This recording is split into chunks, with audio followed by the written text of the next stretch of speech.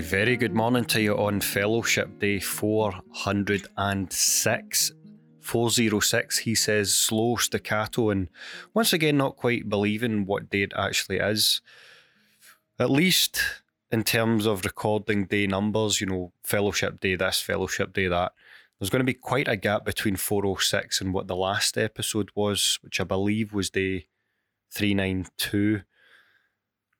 I don't know if they'll be released far apart. I don't know if I'll be able to release these more consecutively, but what will be unchanged is that difference in number. I've just got back to the office from a couple of weeks summer vacation. I religiously take the first 2 weeks in August off. A few little breaks here and there outside of that, but first 2 weeks in August is always when I try to decompress from the year's academic work.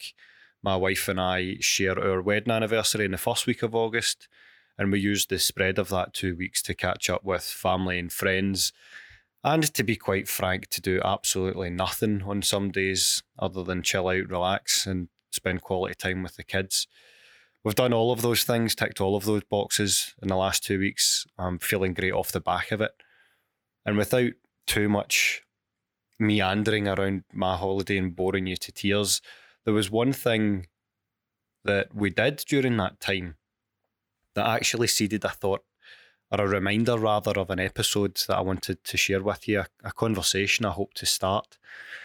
And it's something, once again, that is a prompt or consideration for you. And it's something that, for me, to be quite genuine, really annoys me. Few things genuinely annoy me. But when I hear one particular opinion come up about various sources of intellectual value, it gets to me because I don't think it's right. So before we get to what that prompting consideration is, allow me to tell you a little bit of a story. First, not so much a confession, but a revealing of a badge that I wear close to my heart. I am a massive ABBA fan. I think their music's fantastic. I think as composers and prolific writers and entrepreneurs, Benny and Bjorn from ABBA are in many ways unrivaled in terms of their longevity and consistency. The band themselves, of course, put out many a hit. As I say this, I know that a couple of friends who listen to the podcast will be in tears of laughter already, knowing that all of this is bleedingly obvious to them, but not to others among you who are listening right now. But I'm a big ABBA fan. My wife is a pilgrim. She has ABBA's music flowing through her veins more so than the blood that purports to keep her alive. So a few years ago, as part of a pilgrimage for my wife and helping further seed my own fandom of ABBA, we went to Stockholm to visit the ABBA Museum, which was fantastic. You get to go through it, you see the origin story of the band, you get to see setups of where they recorded, you get to hear different mixes of songs that almost never were. And you get to do that all in -9 degrees Celsius temperatures, freezing your ass off in a beautiful part of Sweden during the winter months, I might add. So that was 2018. But it wasn't until this year, 2022, he says, aging the podcast a little bit for anyone who comes to this later. 2022 was the year in which we did something related to ABBA that we couldn't possibly do before. We went to see their new show in London, ABBA Voyage. So this came off the back of ABBA reuniting and going into the studio and recording a new album for the first time in around 40 years.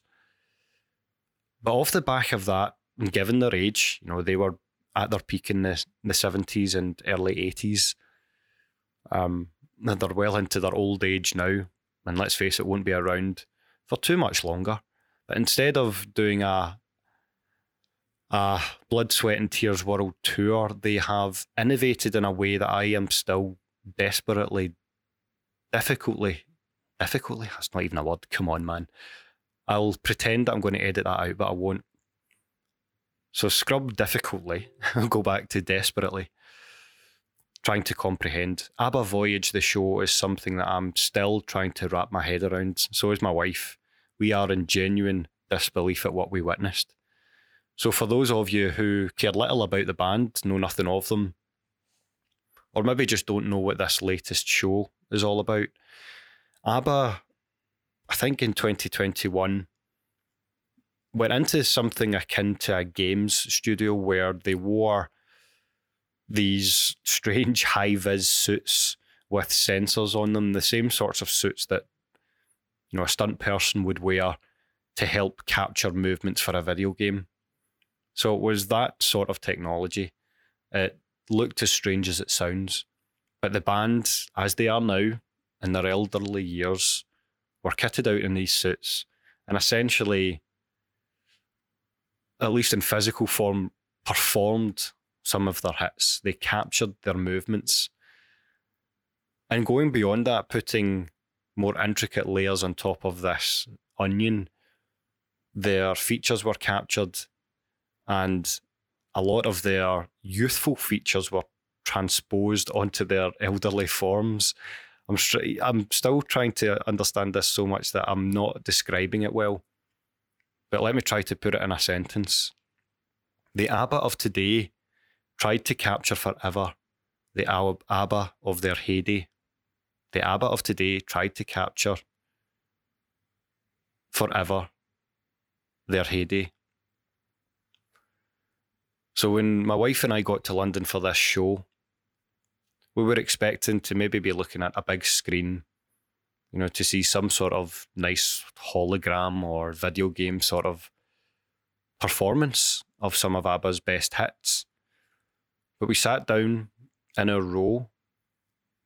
We eagerly anticipated the lights going down. We saw the standing area in front of us slowly filling up. And when the time finally came, the lights went down.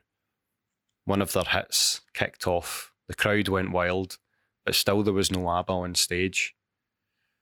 But slowly but surely, 4 lights came on for each member of the band. And slowly but surely thereafter, 4 individuals emerged from underneath the stage with their dresses and trousers shimmering, moving in the slight wind of the venue. They were holding balance on their feet as they moved from underground to the top of the stage. And then the lights fully came on. The song kept playing. These 4 individuals kept singing and dancing and moving and hugging one another and moving around the stage and looking at the audience and playing alongside a live band that only got revealed when the lights went up. We sat with our naked eyes looking at that stage, seeing ABBA as they were in 1979, the last time they played in London. There was no see-through component of these supposedly virtual individuals on stage. You couldn't see the band behind them when they were standing in front of them. What you could see was the flow of the fabrics, each member of the band disappearing into darkness as they moved forward and back on the stage. You could see the instruments being played, heads moving, and hair bobbing. This was exactly like seeing the band in the flesh and time travelling back to their heyday. This was beyond any sort of fancy video game, beyond any sort of hologram that you might have seen before. This was as close to time travelling as I think I'm ever going to experience. And all the while, keeping the scientific hat on, I couldn't help but wonder, how the hell has this been achieved? And then when I took the science hat on and thought about the business hat, I thought, what an amazing way to capture the essence of a band that won't be around for much longer. What an amazing way to let 3 generations from now experience something that happened 6 generations before their time. It's just absolutely incredible. I've never seen anything like it before. But keeping that business hat on, I would be willing to bet that I'll see many a thing like it in the future. ABBA have innovated here and used their existing assets, let's face it, their incredible wealth, to hire teams that can create technologies in ways that have never been done before. I saw ABBA, and there's not many other things that will convince me otherwise. The technology was that good that I was entirely immersed in that concert hall with my wife for close to 2 hours, experiencing it like I would any other gig, with a band standing there in the blood, the flesh and the sweat and the effort and the performance. These things, the ABBA concert and every other one, were one and the same. It felt like the real people were standing right there. Absolutely amazing in every possible way. And by the way, they're not even paying me to say this. I once again have no sponsorship for the podcast, but trust me, there is a point to that story. That was something, as far as I understand, innovated in the business space, innovated in the entertainment realm. No formal university involvement, no traditional science or engineering institution or establishment involved here. This was something that had a big itch to scratch in terms of entertainment for the long term. And the way that that itch was scratched was done independently by money that had been made from other parts of the ABBA business. These people and their team have done something that others would suggest could only come from fundamental scientific or engineering focused institutions. And this gets to the heart of the prompt and consideration. I've been in several conversations, I can't put a number on it, where I've seen a theme emerge of people claiming that a lot of the best ideas come from academia, not business or industry. I cannot get on board with that. Based on my personal experience, and I should say increasing number of experiences where you see the opposite playing out, where I think the fallacy in that idea is in thinking that academia holds the best ideas beyond industry or other non-academic institutions, is that you see one far more visibly than the other. And by the way that people have skin in the game, there is more incentive to be more public about what you do in academia than there is in industry. There is, let's caveat this with the whole spin-out discussion, which is another conversation for another time. But in general terms, academia is more about public knowledge, giving back to the taxpayer, at least for public universities, getting your knowledge out there, seeking affirmation based on sharing that knowledge with peers and end users, not seeking incredible wealth, just making sure it gets out there in the world, papers get written and so on and so forth. And it's with that idealism that more of academia can be seen, less of it is, compared to industry, associated with intellectual property or trade secrets or private know-how. Most academics will want to get their contributions out there in papers and other shapes and forms purely for the purpose of getting it out there, hoping that others will use what they have contributed. But of course, on the business side, in industry more generally, there is more incentive to keep things secret, to protect intellectual property, and to make a commercial financial gain from that so that the business can operate, that the business can be reinvested in, the staff of the business can put food on the tables, and so on and so forth. All obvious things that I'm saying purely for the point of this academia industry comparison.